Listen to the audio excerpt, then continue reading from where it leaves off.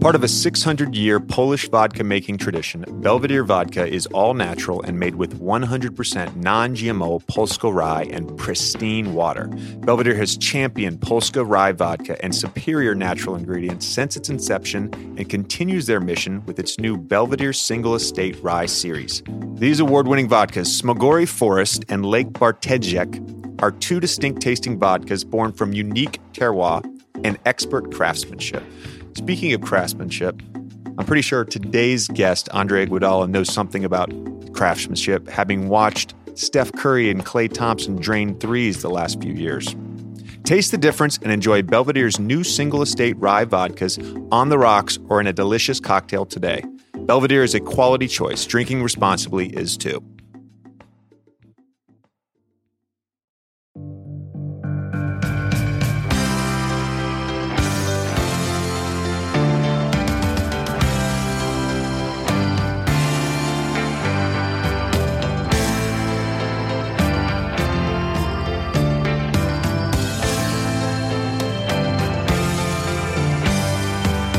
All right, welcome to this week's episode of the JJ Redick podcast. I want to jump right into my conversation with today's guest. It is Andre Iguodala. Andre is a three-time NBA champion. He is a former All-Star. He is an Olympic gold medalist. He is, quite simply, one of the best players of my generation, someone that I graduated from the same high school class as him in 2002. And as we discussed, we are, I think, one of or two of the three players left standing in our high school draft class. Andre has a book that comes out on June 25th, the day that we are recording this podcast. It is called The Sixth Man. It is a memoir, and it is quite fantastic. And now to my conversation with Andre Iguodala. Andre, thank you so much for coming on the podcast. You are a guest that I've wanted to have on here for a long time, and this just happens to coincide with the release of your book, a memoir called The Sixth Man that comes out today. So first of all, congratulations. Thank you. Very good timing. I've been trying to get here as well, so I'll take the blame though. You were about 15 minutes late, so because I didn't get an advance copy, I was able to scroll through the intro, and on page 6, I saw my name. You're talking about the summer of 2001. We played against each other in the AU National Championship game. I appreciate you not mentioning that I was, I think, 2 for 16 that game, and you guys killed us. I was actually just thinking about it though, looking back at our high school class. I think it's me, you, and Raymond. Raymond, yes, as the last guy standing. Yes, Raymond was on the Adidas circuit, so.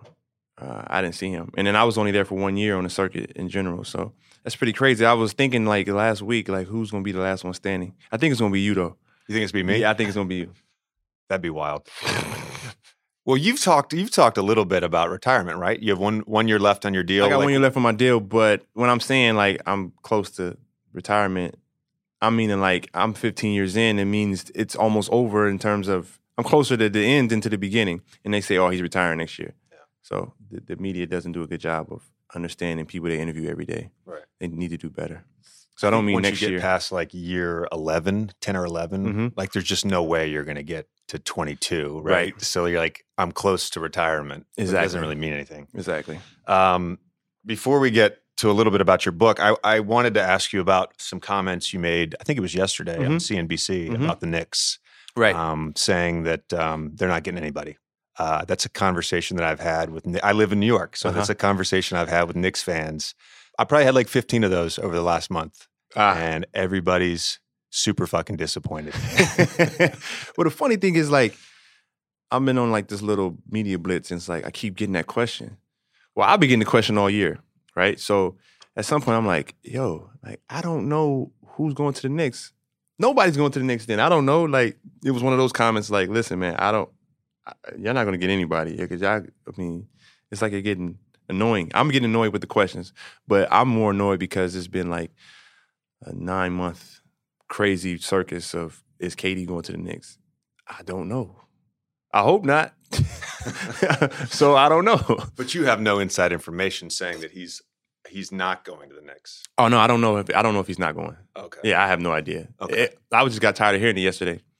I was on CNBC, and I'm like, why you asking me about the Knicks?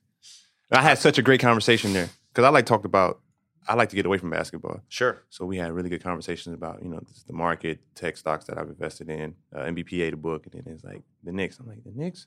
I don't care about the Knicks. So I do wonder though, like for a Knicks fan that has endured so much and they've sold the entire fan base on the summer of 2019. Like, and I have no intel on this either, but like what happens if it gets to, July 4th and all the big names are off the board and they're starting to give out 1-year deals to like third and fourth tier? Like what happens? Are there no fireworks in New York?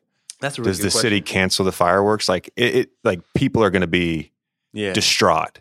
Especially with all the buildup. It was a great buildup. It was a great story. Out. It was a great story. I personally think they're going to strike out, but they have a shot. They're going to obviously have a shot at somebody. But, I mean, they thought they had a shot at LeBron. That was crazy. That year he went to Miami. It's not as crazy as this because there's so many. You got Kyrie. Yeah, but they still got Amari. Oh, they did. Amari was playing amazing, Yeah, too. and they still got Amari, and he was, they did. for a while, an MVP candidate, and they ended up winning 54, 1 year with Carmelo on the team. So it wasn't like that didn't turn out okay. But, man, it's just... It's interesting. If you, think about it, it's almost like the Clippers funk they had before they got CP and Blake. It was like they were stuck. Yeah. Like they weren't good ever historically from the beginning. And then obviously CP, Blake, and you were part of that. It finally had some mojo. Yeah. It seemed like they were kind of, but once I got rid of Sterling is when I got some good I got some good karma. I'm not saying that there's bad karma with the Knicks. I'm just talking about another organization. Well, anybody that's listening can connect dots. I'm not going to make any reference to anything, but anyway, your book. So just take me through sort of the process of when you were approached about this, or did you go to someone and say, hey, I want to write a book? Like what was essentially the motivation in the beginning stages of this? So that part was interesting. So my business partner, Rudy Klein Thomas, he's been a very instrumental part through the last 5 years in terms of things I do off the court. So he'll come up with some idea and it's be like, it seems like it's off the wall. But then it's like, all right, let me think about it. Okay, it makes some type of sense. So he came up with the idea, let's do a book. I think you ready? And I was like, I'm like, oh, I'm not retiring. So why now? So just the first thing was I got sent 8 books. 8 memoirs / biographies from the famous chef Marcus Samuelson. Is that his name? Marcus Samuelson. That was really good. He owns a Red Rooster. And then I got the pitcher Rivera. Mariano Rivera. Rivera. Yeah, that was really good. So I got 8 biographies, and I read 3 or 4 of them. And I was like, yo, it kind of gave me some inspiration to kind of tell my story. That was a really good part for me. And then the next process was finding a writer. So I'm reading a lot of articles, and then we just trying to find a voice of a person who I can co-write it with. And we came up on the Carvel Wallace, who wrote an article about a rapper. I forgot the rapper's name. He got killed in Atlanta, and it's this crazy story he told, but it wasn't from he didn't have a specific voice. It wasn't a hip hop voice, but it wasn't a dry political voice. It was kind of a good hybrid, and that resonated with me because of how I grew up. In terms of I grew up I looked out my back window and the projects were right there. My trash, where I took the trash out at my grandmother's house, the projects met that alley in the back. So that's who I was on the bus stop with. That's who I went to school with. But when I got in the classroom, I was in class with all white kids, and that was my whole life. So I had to jump back and forth between the two worlds. And when he wrote the article, it seemed like he had a view from both sides, and he was telling a story to white people. And I was like, whoa, that's how we found a writer. And then once I found him, it was a few initial meetings, and then we set the schedule we gonna meet at 7 p.m. most of the time at this hotel, and then we'll see where we get after. We see if we can write whatever you need to send to a publisher to see if there's a go-ahead to continue. And then from there, we kept it going. So it was very therapeutic. Once you start writing a book, you start remembering crazy things, remembering a game we had, or remembering your AAU coach, or remembering a teacher. I remember a teacher telling me I was gonna be a failure in 8th grade, telling 12, 13-year-old that he's not going to make it. Like, this was kind of crazy. And then you start remembering, like, motivation, or you start remembering people who helped you out along the way. So it was really good. It was therapeutic. It's almost like events, people in your life that you didn't even realize had such an impact on you, both good and bad. Both good and bad. They all of a sudden just start coming back up. So this is something that I potentially would like to do. Mm-hmm. And I got approached about it last fall. But like the big thing for me, I think, was like I didn't necessarily want to do it as an active player. Mm-hmm. And, you know, some of that is like timing and having 2 young kids and commuting back and forth between Philly and Brooklyn. Like, right. It just didn't seem like the right time. And so, you know, I'm curious as just to how challenging it was given your schedule, and not just basketball, but all the other stuff you have going on with your business partner, Rudy. The hardest part was probably with the missus. And she's like a stickler for time. Like, but the good thing, though, my life. The good part was that my son's older. So I have a boy and 2 girls. My son's the oldest. He's 12. He's actually at Duke camp. He just left today. He's at Duke camp. So the timing was good for me to do it now while I'm still playing, because our kids grow up differently than we did. Like, especially black kids. Like, their world is so different from ours. Like, I try to tell my son about, like, yo, man, you got to grind. You got to be hungry. Like, you got to go kill. And he looking at me like, why? Right? Like, yeah. But then at the same time, I'm watching him play. I'm like, yo, he's a smart player. Like, he knows how to backdoor cut.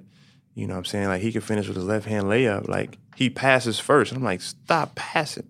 But he's playing the right way. And I'm like, I got to remind myself that his environment is different than mine. But at the same time, when I'm writing this book, he was like the first person to read it. And like, some of the things I've been telling him about being black, like, he doesn't quite understand. But now he's like, oh, I get it. Like, he's starting to get it. So I'm like, cool. Like, it was a way for me to have a conversation with him. Like, I opened the book up and said, young fella, stay black. Like, that's how I grew up. Like, every time I left the house, my mom would be like, stay black. And people would be like, I throw out like racial things like all the time. Like, and I'm not dead serious. Like, they get the humor in it, but they're also like, oh, I'm making it aware. But that's how I grew up. So I've always tried to give that message to him. My wife was like, stop forcing it on him. I'm like, I'm not forcing it on him. That's just natural to me. He just grows up in a different environment. So the good side was that I was able to talk to him. But the bad side was that, you know, my wife was like, you know, your schedule's getting a little too busy. So it was good to get through that, because, you know, the wives were in the house, and anything that gets off schedule, they on your ass. So I'm assuming then this theme of sort of living in 2 different worlds is prevalent throughout the book. Mm-hmm. And I'm sure for your son to read that must have been amazing. And I'm wondering what were sort of the other themes that sort of kept coming up throughout the book as you sort of reflected back on your life. Yeah, it was like that sense of like, it was like a duality, like that 2 worlds. Like, that kept coming back up all the time. Like, even in college, like, you know, I got to college and I'm from Springfield, Illinois. It's 100,000 people, mostly low to middle class. And I get to college and I'm seeing like BMW 5 Series and 3 Series. And I'm like, I have never seen this before in my life. And like, every kid has it. And like, money isn't an issue. And it took me a while to realize that, like, oh, these are rich kids that didn't get into SC or UCLA. And I was like, yo, this is a different world. Like, they're just like comfortable. Like, there's no urgency. Yeah. And for me, it's like, yo, I can't go back home. Well, the way I grew up, we had a lot of good athletes, and we had guys that could have made it to the league. And it's common. Like, Springfield, Illinois is known for the place where people get stuck. So we had like 3 or 4 guys that could have went pro, and they got to college and didn't make it through the first year. Like, I was just afraid to go back home. But then I was like kind of like stuck trying to figure out, like, how do you fit in here? Like, the other side is like being conscious of being a student athlete, but at the same time being exploited. And I talk about the NCAA, and people look at it as like I'm talking about just black athletes. What you did for Duke University, not Duke University, but college basketball, you were compensated none whatsoever. Like, you got nothing from that. Yeah. Like, you had an incredible career, like Hall of Fame career. Like, people were tuning in to watch JJ Redick, and you got like $800 a month, $900 a month, whatever it was. $950, yeah, $950 a month. Like, that was to pay rent, right? That was to pay like for a 2-bedroom with another dude, and I maybe had $200 left over every month to get food. And I realized that in college. Yeah. But I'm still young and still like I understand. I mean, I realize it, but I don't quite understand it. Like you're still young. You still have like, I grew up like really fast in college from like my freshman year to my sophomore year. And also another thing that came up was my confidence. Like I only played 1 year AAU, so I wasn't quite sure of how good I was. Like I knew I could compete with you guys because I played against the game. So I'm like, yo, I did good against JJ Redick, but it's like, I don't really know how good I am. When I saw Carmelo, I was like, yo, I ain't going pro. Like, that was, I'm like, Jesus Christ. It was a Jordan game. Like, it was just Did you play in the Jordan game? I played in the Jordan game. Okay. But I wasn't in McDonald's, but I played in the Jordan game. You and Darren Williams were not in the McDonald's game. You both should have been, obviously, looking back. Yeah. But, I mean, you were the two guys that should have been in that game. But I was late on the scene, so it was kind of like I couldn't make up enough ground that short of time. Yeah. But my confidence, and you weren't going to Duke. Right. Had you committed to Duke. Right. But y'all had 5 guys commit early.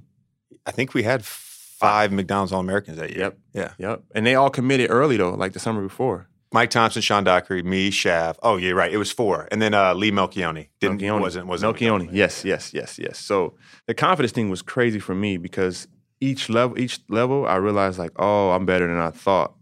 But am I good enough for the next level? So in college, my freshman year, I think I talk about in the book, like I was clowning around in practice, like goofing off. Coach O was getting on my ass crazy, and I'm making faces at him, laughing, like joking around.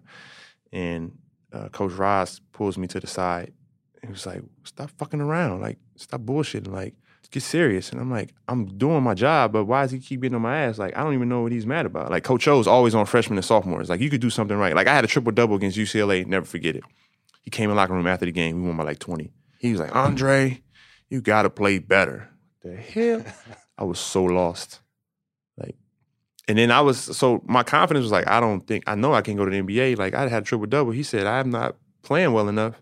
So it's like, I was really confused. So after that practice, I was goofing off. Coach was like, we got NBA scouts here. Like, who do you think they're here to see? And I was like, duh, Jason Gardner, Luke Walton, Shannon Fry. He was like, no, you idiot, they came to see you. I was like, and it's like, you don't know. Yeah. And then I talk about how there's I'm sure, I know it's happened before at Duke. I know it has, where freshmen weren't allowed to leave early. Like, that was the thing until there was some pressure. There was until Elton, there was the thing that you don't. Even Elton was sophomore, and that was Maggette and Will Avery. All those guys left. Like Dang might have been the first one. Maggette was the first one. Maggette was the first one. And Maggette was like an outlier. Like, that didn't really count. But he was, whatever happened with him. Yeah. So there was a thing where the coach could manipulate the mind. I think that's everywhere. That's the college coach, and Calipari, I think, is the one exception to that rule. Yes. Where he's like very blatant and public about it. Hey, come to my school. Look at the track record I have. We're doing a one and done thing. And I'm a senior pro. Yeah. But in our era, it was stay around. So that drew me to insomnia and anxiety. So this whole sleep thing that I was on like 4 years ago, 5 years, it was 5-6 years ago, where everybody was talking about my sleep and how I changed my whole thing. That started in college, where I wasn't going to sleep because I met an agent outside the arena in college, and he was like, I want to represent you. And I'm like, for what? Like I said before, I'm confused. Like, why? For what? He was like, for pro. I'm like, I ain't good enough. Coach just told me that. He was like, man, what? And then he was like, man, he telling you that because he don't want you to leave. And it's just all those things. Like, but there's another example of trying to live in two worlds. Right. So like trying to live in faithful to the college program while also looking out for yourself and moving on to bigger things. But I don't think people realize the stress that has on a 19-year-old. Like, you're really a kid. Yeah. Like, I do believe that you can't be compensated while you're 19 years old. Like, there shouldn't be $1 million, $2 million thrown at you as a 19-year-old kid in college. No, it's not. It's not proper. It's not. But I do think, okay, you can be compensated, but you're getting into trust. Yeah, maybe down the line. You'll get down the line. Yeah, I agree with that. The other thing, too, is you don't want – I think there would be a clash in behavior of college coaches versus 18-year-olds who have that amount of money. Yes. And it's like – yes. Where's sort of the conflict resolution there if the 18-year-old's getting paid $1 million? And that's a great point. I don't think tell me nothing. I don't think that no is one's like ever literally, said that. I haven't heard that. That's like perfect example. Like that's a true statement. But that's also, and I have not just knocking college coaches here, but like that's also why they are able to manipulate control at times. And I don't say everybody's guilty of this, but they're making, let's say 3 to 5 million, some of them more, and they can pretty much do and act and say however they want. And very rarely is there any sort of repercussions of that. Before we move on to the next thing, you've mentioned this twice, just about sort of raising your kid and him growing up in a completely different environment. And you use the word comfortable. And that's something that I think about with my own 2 kids so much, is like, I was never comfortable as a kid. Right. They're going to be comfortable. Yes. Their life is so different. And how do you parent them in a way that, number one, you can enjoy your life and all the things that you've worked hard for, that sort of becomes normal, right? But parent them in a way where they're motivated, they feel challenged, and there is some level of being uncomfortable. It's, to me, is like the biggest challenge as a parent.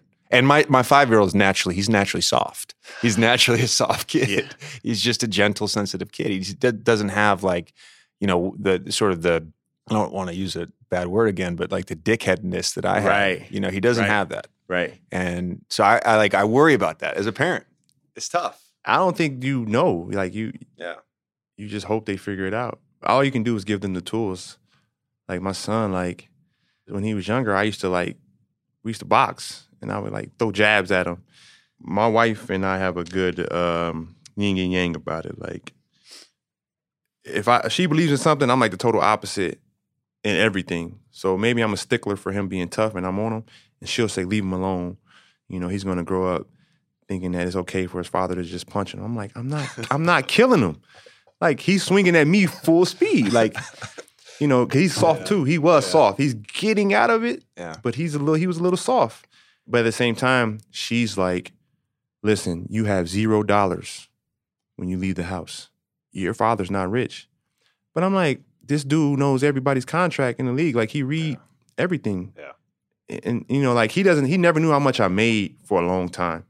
And then he starts seeing, like, certain guys get, like, 4-year contracts for $80 million. And he's like, Dad, I think you're better than him. How much do you make? He started asking those questions. Yeah. But I'm the opposite. I'm like, listen, son. That's actually crazy to me. Yeah. I can't imagine being at that point in life where my kids are asking, like, about money or about what I've made or that's got to be weird. Now, that's the only downside to having kids early. But, like, I can work out with my son. Like, that's the good. Like, I can hang around with him. Like, he won't be able to beat me one-on-one, which will help benefit him. But, like, we got a 2-year-old. She'll never have to go through that, which is good. Like, she'll never have to see it.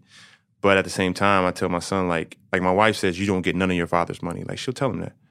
But I'll be like, yo, bro, like, yo, look, man. It's harsh, man. Yeah, right. She says that. I open my bank account, and I'm like, look, son, like, this is one of the accounts. You can't see the rest, but this is your money. All right? Now, listen, this is what kids do. They get money, and they screw it up really bad. All you have to do is go to school, pay attention, get your degree. You just take care of the money. Live off the interest. Don't touch the principal. Like, we have these conversations, and he'll be like, all right, he'll start laughing. He's goofy. He'll be like, that's a lot of money. And I'll be like, son, just don't need this, let's listen to me. And, they're teenagers, so they don't listen a lot of the times, but I just look them in the eyes. You just got to be honest with them. Yeah. And then that's all you can do. At what point in your NBA career did you start feeling comfortable to sort of pursue outside interest? Like, I have no idea. Like, when did you take up golf? And obviously, when did you start working with Rudy? Mm-hmm. And also, you have been sort of an outspoken Black athlete, mm-hmm. And I assume that wasn't the case always in your career. You talked about confidence earlier, and there's confidence on the basketball court and then confidence sort of in the man you are. Right. When did that change start to happen for you? So as far as me being an outspoken Black athlete, I had that from the beginning from my mom. Like I said, like, leaving the house every day was like, stay Black, like every day. Yeah. And it was like, this is how you approach the police.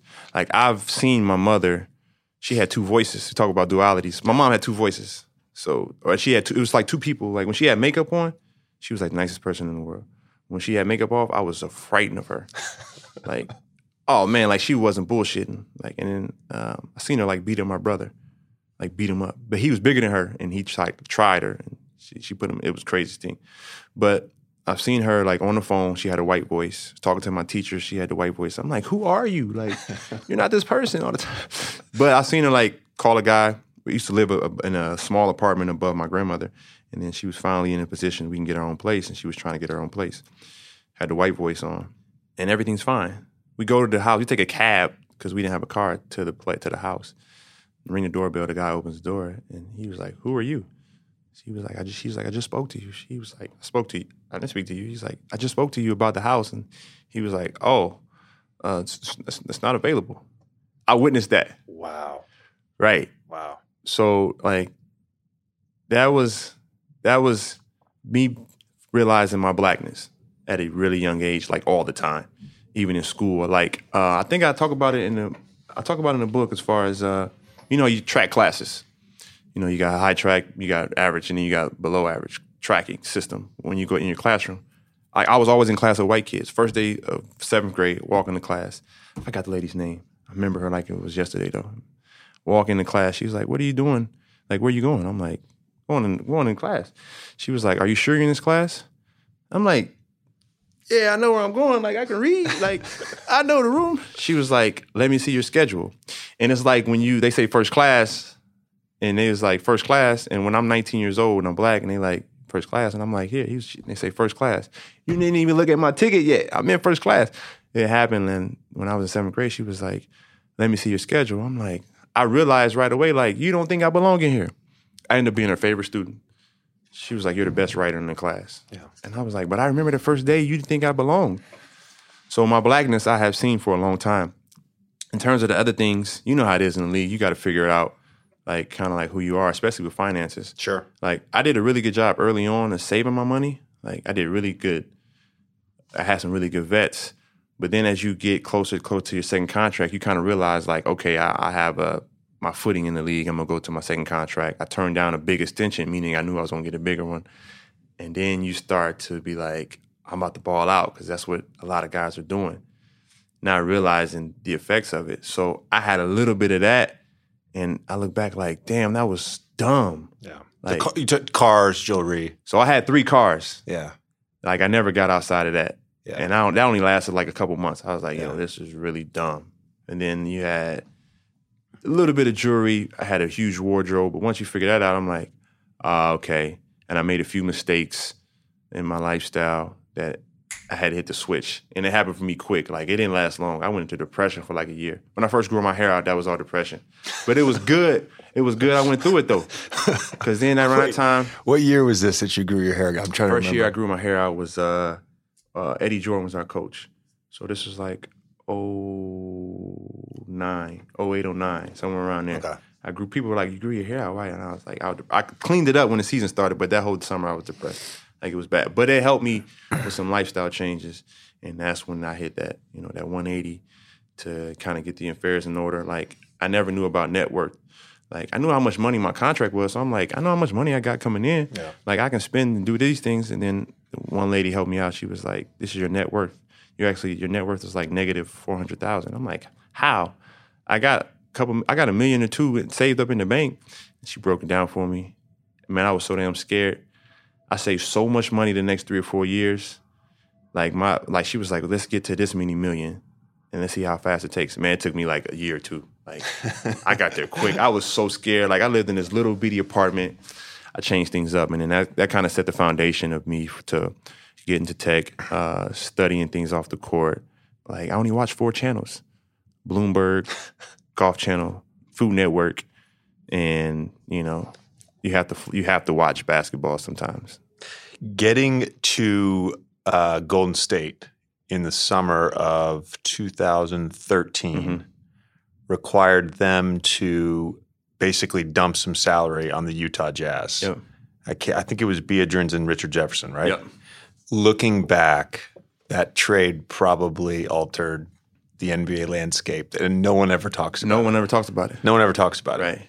And one of the reasons is obviously, Steph has got, a couple MVPs and Klay's made an All-NBA team. Mm-hmm. But your role in this dynasty and this 5-year run is as important as anyone else's. And one of the reasons I just think is because of sort of your team has just been the perfect mix of guys. Right. And the skill sets all complement each other. And that's so rare. I don't even know if some of it is like luck in terms of the Warriors' part or planning. I just don't think enough teams do it where they're looking at how these sort of pieces fit. And I just wonder, like, are we ever going to see and I'm not saying the run is over, but are we ever going to see another run like this? Because it's been unbelievable. Well, like you said, people don't. It was a lot of luck behind it, and in terms of Steph's ankles, being kind of weak for a year. Oh or two. yeah, I wrote all the stuff down, like Steph's contract, right? So he signs an under market value contract. Summer of 2016, we get the jump. We don't do the what was the word that the PA used in terms of making sure there wasn't the 1 year jump in the salary.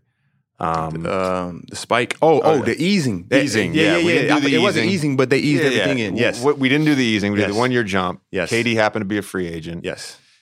You guys beat them. Yes. Like for how they got Clay drafted, I never want to talk about it because I don't. Everyone takes your words and tries to twist them, but how they drafted Clay and how he fell to the Warriors was crazy. It was all because his college coach, I guess he liked a woman or something. And that woman was connected to the police officer, which led to the police officer harassing the players. And then Clay sitting in his car in his driveway. The car's not on. He's chilling. And he gets a citation for something. And now he has a stigma of being a weed pothead, which he wasn't doing anything. Right. And now he has this perception of him in the draft, and he falls to the Warriors. Right? Think about, like, events that happen like that. Like, the stars are just online. And some people are trying to take all the credit for what's happening. And there's so much luck involved. There's so much luck involved. Or like the decision to trade Monte for Andrew. And right. And Bogut was very instrumental early on in that run. And like people don't realize how good he was. Like he was #1 pick. We had a double team Bogut when he was in Milwaukee. Like he was. Yeah. So all those things. Mark Jackson deserves a lot more credit because I always tell people like you had it. Like coaches who believe in you. Yeah. You're a totally different player. Sure. Like I've had it because I have had 9 coaches. I had 5 coaches in Philly in 8 years. I had to prove to each and every one of them. They was like, one coach was like, all you do is just go to the hole and dunk. I'm like, if I could do that, I would do that. Like, and why wouldn't you want to polish your game up? Right. But I had to prove to every coach that, listen, man, I can make this pass, or I'm not a bad shooter. Like historically, I shoot better threes than Michael Jordan and Scottie Pippen. Right? Like stuff like that, you got to prove to you. But Mark Jackson coaching Steph Curry and Clay and telling them they were going to be the best duo in NBA history on the perimeter, people thought he was he was on drugs. Yeah. And now they're saying, this is the best shooting duo in history. Like that's crazy. So for him to be their coach, I think was really good for them later on or throughout their career. And then obviously Steve just kind of polished things up. Have you had time to reflect back on this 5-year run while you're in it? Like, do you reflect back on it at all, or you still feel like you're in it? You can't reflect. I tell people all the time, it's like, and it sounds bad, but I don't really care. Like, listen, man, you win a championship, just try to enjoy it. Just because it's not all as hyped up to be. You win 1 championship, I think that's that's the perfect number. 1 or 2 is perfect. Once you win 3 championships, it's like you understand the business, all the nonsense that goes with it, and you're just like jaded. You're like, whatever, man. Like, I haven't seen any of my rings. 2 are over here, and 1 I don't know where. I don't have a clue where it's at. I have a Finals MVP. I have no idea where the trophy's at. There's no jerseys on my house. My wife finally put the jersey upstairs somewhere. She was like, "Why is this in the corner?" I'm like, does playing till June 15th every year, does that become a burden? You just going through the process all throughout the season to get to that point is the burden. I think you just get exhausted with the things around the game. Yeah. Because we all love the game of basketball, but the more you love it, the more the nonsense you see the nonsense more. Like you pinpoint like you do interviews every day. Like, why are you here, man? Like you just show up like once a year and then you write a huge story and you get famous off us. Like you didn't put in no real time. Like there's no real. It's real journalism is going away. Like no one writes a real story. And then once someone finds something, everyone jumps on that specific thing. It's like, yo, I'm answering this question over and over and over and again. No one wants to be creative, or everyone's just looking for hits. I think dealing with the media obviously is a big part of our job. They've got to do something with like game days. Pre-game, them coming in the locker room and standing around for 30 minutes, like it drives me berserk. You know, you would love Andrew Bogut. It drives me berserk. And the other thing is too, like you can't, like I change at like the 62-minute mark and it's right in the middle when they're in there. Yep. And there's like cameras on me while I'm trying to, it's like this year I just like, fuck it. I'm going to the bathroom to put my tights on. Right.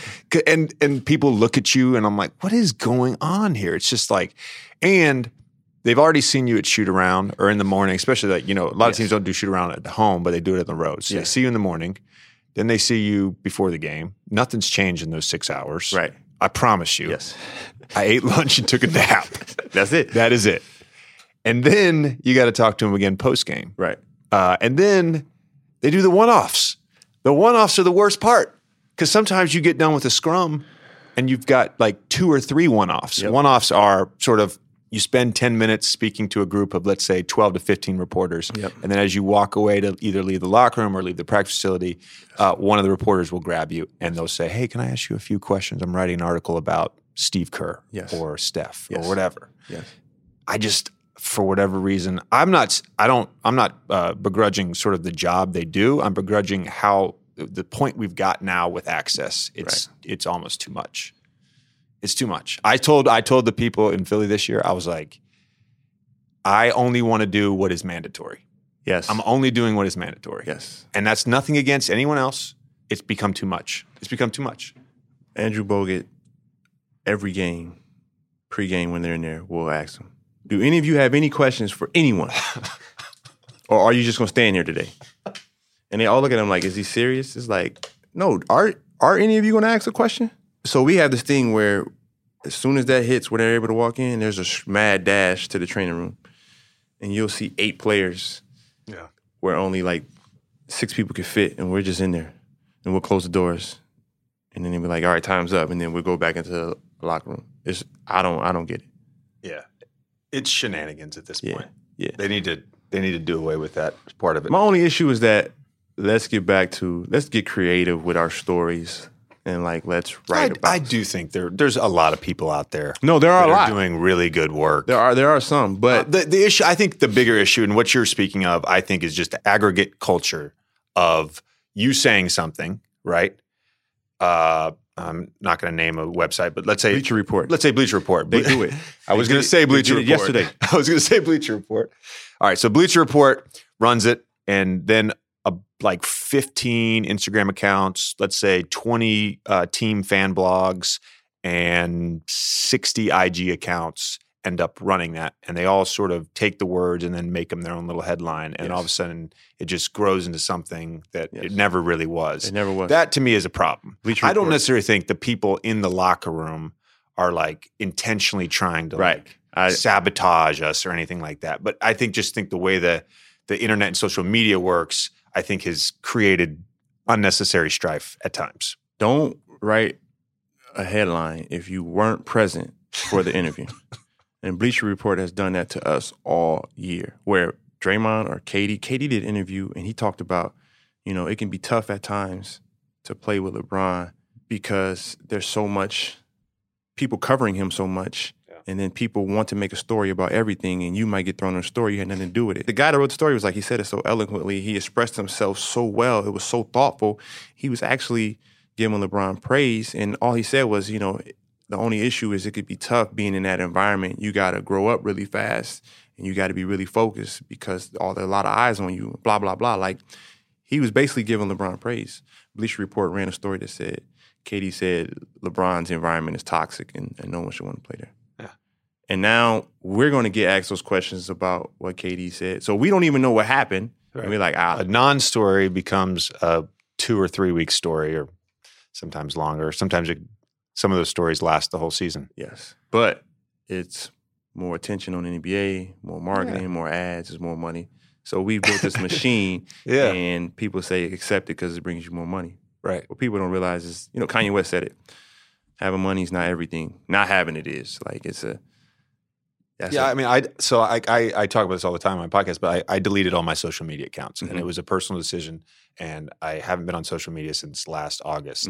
However, I want every NBA player to have a social media account, right? Because it's good for the league. Yes. It just wasn't good for me. Right. So I want to respect your time. I do have to ask one more question. So around the NBA Finals, there was some talk of you being an NBA Hall of Famer, and I know when the Patriots won this year, everybody was saying Julian Edelman, should be a Hall of Famer as well. And I think the narrative surrounding what is and what isn't a Hall of Famer is sort of changing in terms of how we value postseason success and our rings culture. Do you think you should be in the Hall of Fame? I don't think so personally. Okay. And I'm like cool with it. Like I don't really care. Like I said, like I don't know where any of my trophies are. Like my mom has a lot of stuff, and I go back home I'm like, yo, I don't even remember. Like it's just like I really enjoy playing basketball to win. Like whatever it takes. Like like I'm out there and y'all leave me open. Like I know I'm open. I know I can shoot it. Like I know that. But I also know, like, we got this machine. It's going to work whether y'all leave me open or not. And, like, I'm just comfortable. Like, I've just embraced that. Like, I don't care as long as we win. But, like, all the accolades and stuff, it's like, I don't really care anyway. They're going to forget you whether you in or not. Right. So, like, it's just something it's people that are better than me that aren't in. Okay. And there's people that I'm better than that are in. Okay. I'm like a basketball historian, I'm sure, sure. as you are. Sure, no. I wouldn't disagree with that statement. I do wonder, like, if you can't, because I can't ask this question because it's a pure hypothetical. But like, I do wonder, like, if your need for validation for individual stuff would be different had you not won 3 championships with the Warriors. Does that make sense? Yes. Like, because I think, and I haven't won an NBA championship, so I don't know. But like, I do think that would be the ultimate validation for me to be a part of. An integral part of a championship team, more so than anything else. Well, I've seen both sides of being the man. Yeah, because you were an all-star in Philly. And losing versus playing a role and winning. There's pros and cons to both. Sure. Like, your confidence is everything, like I said before. And when you're the man, my confidence is on high. Like, I feel like there's nothing I can't do on the court. Like, yo, man, I'm not going to miss. Like, and I'm going to get to where I need to go. I'm going to get to my spots. There's nobody that can stop me. Like, you feel like that when you're the man. And that's like an incredible feeling. When you're playing a role, sometimes your confidence can waver. It's like, yo, man, I'm only getting 3 shots tonight. If I miss my first shot, man, don't pass me the ball, man. Like, give me a layup. Yeah. But at the same time, when you late in the season and it's crunch time and you get the flow and the juice is going, now you feeling confident and you winning and you're a big part of the winning, that's a different feeling than getting 25 and losing in the first round. Sure. All right, Andre, appreciate it. Thank you. I probably don't need to say this because I'm sure it's awesome, but good luck with the book and all the promotion stuff surrounding it. And I'm looking forward to seeing it on a bestseller list. Yes, and I'm a huge fan of JJ Redick. So thank you, bud. Appreciate it.